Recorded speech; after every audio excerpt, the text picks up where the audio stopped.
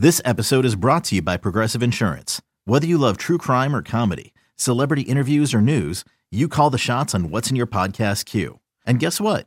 Now you can call them on your auto insurance too with the Name Your Price tool from Progressive. It works just the way it sounds. You tell Progressive how much you want to pay for car insurance, and they'll show you coverage options that fit your budget. Get your quote today at Progressive.com to join the over 28 million drivers who trust Progressive. Progressive Casualty Insurance Company and Affiliates. Price and coverage match limited by state law. You could spend the weekend doing the same old whatever, or you could conquer the weekend in the all-new Hyundai Santa Fe.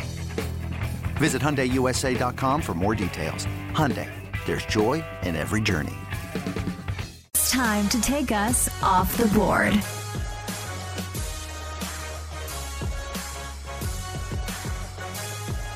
Welcome back to BetQL Daily, presented by BetMGM. Ed Egros and Joe Ostrowski here with you. We mentioned we are just 1 week away from the start of the NFL season, which means we are 1.5 weeks away from the start of Sunday NFL football, which means we sit down, we close off our families and friends, and even if they want to watch NFL football with us, then we have to figure out if it's worth it because, Joe, we've been in this spot where we're at a gathering or we've got a couple of friends with us or whatever, and you can power rank who you are okay watching football games with.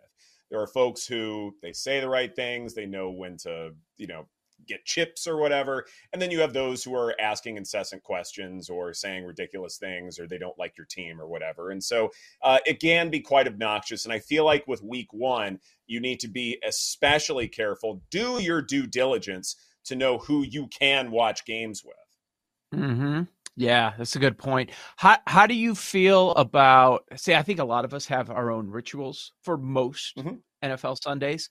How do you feel about when it's all thrown off and you've got to be somewhere, whether it's some sort of a gathering, family party? But hey, Ed, don't worry. The football will be on, but in the back of your mind, yeah, it's going to be on, but I'm not going to be able to concentrate and I can't watch the game and I can't follow along on Twitter and I'm going to miss all this extra stuff from reporters that's going on that I'm going to need to talk about on the show in the morning. How do you feel about that sort of situation where you've got to give in, but you know you're not going to be able to follow as closely as you'd like? You know what's funny?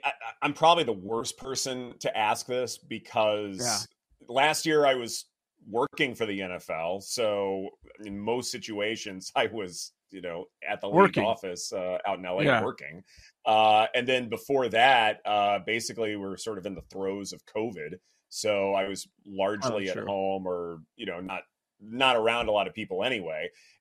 There were a few instances where I happened to attend a party.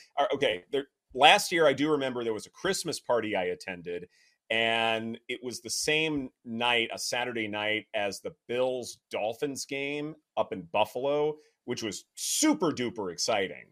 And not only weren't there televisions around, but the phone reception was just awful. And so here I am trying to sneak away as often as I could to check on updates. And, I was part of the league, so I wasn't betting on the game. So I was just more curious than anything else. But still, I really couldn't tell what was going on. And then a score would change and it'd be the super exciting thing, and I wouldn't know what had happened. And so even though there was only one instance of this last year, it was absolutely awful for me. And I can only imagine people who have to do this on a more consistent basis. You've got to be going nuts. You get to bet on the NFL again. I didn't even think about that you couldn't bet on the NFL last year. Oh, this is going to be amazing.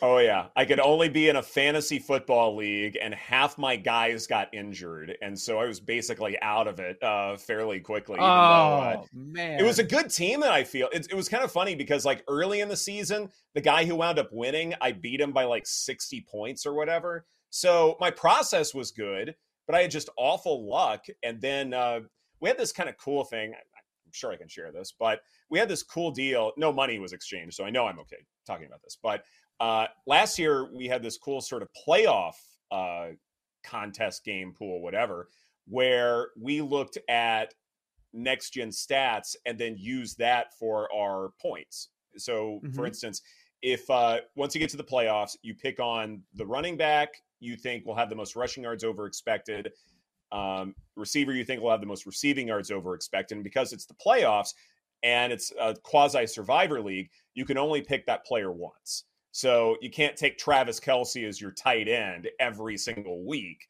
You can't take, say, like Jalen Hurts and his rushing ability every single week. You pick one guy and then you're done. And I think because of my, history with betting, I knew how to play that game to where ultimately it was the Chiefs and the Eagles, and I want to save up as many of those guys as possible all the way to the end. And I wound up winning that. So it was something where definitely the itch got scratched a little bit, even though no money exchanged hands. But at the same time, I had to get a little creative as far as doing other things. And thankfully, now I can do what I want. And we mentioned the countdown is on. We're only 7 days away. Thursday Night Football, not a part of this, but I thought it was really interesting yesterday, some of the nuggets that were thrown out there by the NFL about Sunday Ticket. Are you guys experiencing the same thing? In my circles, like, this is being talked about a lot.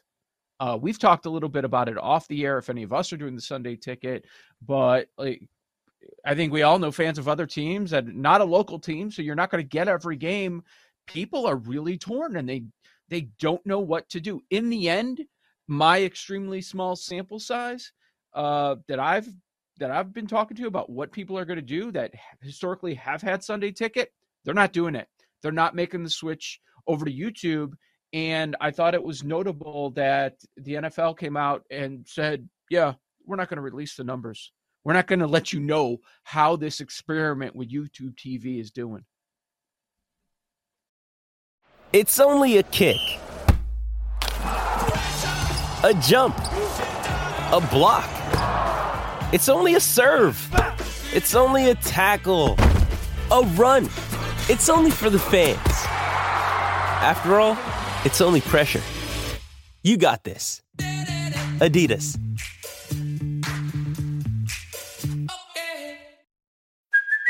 Hey, it's Kaylee Cuoco for Priceline. Ready to go to your happy place for a happy price? Well, why didn't you say so? Just download the Priceline app right now and save up to 60% on hotels. So whether it's Cousin Kevin's Kazoo Concert in Kansas City, go Kevin, or Becky's Bachelorette Bash in Bermuda, you never have to miss a trip ever again. So download the Priceline app today. Your savings are waiting. Go to your happy place for a happy price. Go to your happy price, Priceline. This episode is brought to you by Shopify. Whether you're selling a little or a lot, Shopify helps you do your thing, however you cha-ching. From the launch your online shop stage, all the way to the we just hit 1 million orders stage. No matter what stage you're in, Shopify's there to help you grow. Sign up for a $1 per month trial period at shopify.com/special offer, all lowercase. That's shopify.com/special offer. I don't know my plan. I don't know what you don't know yet.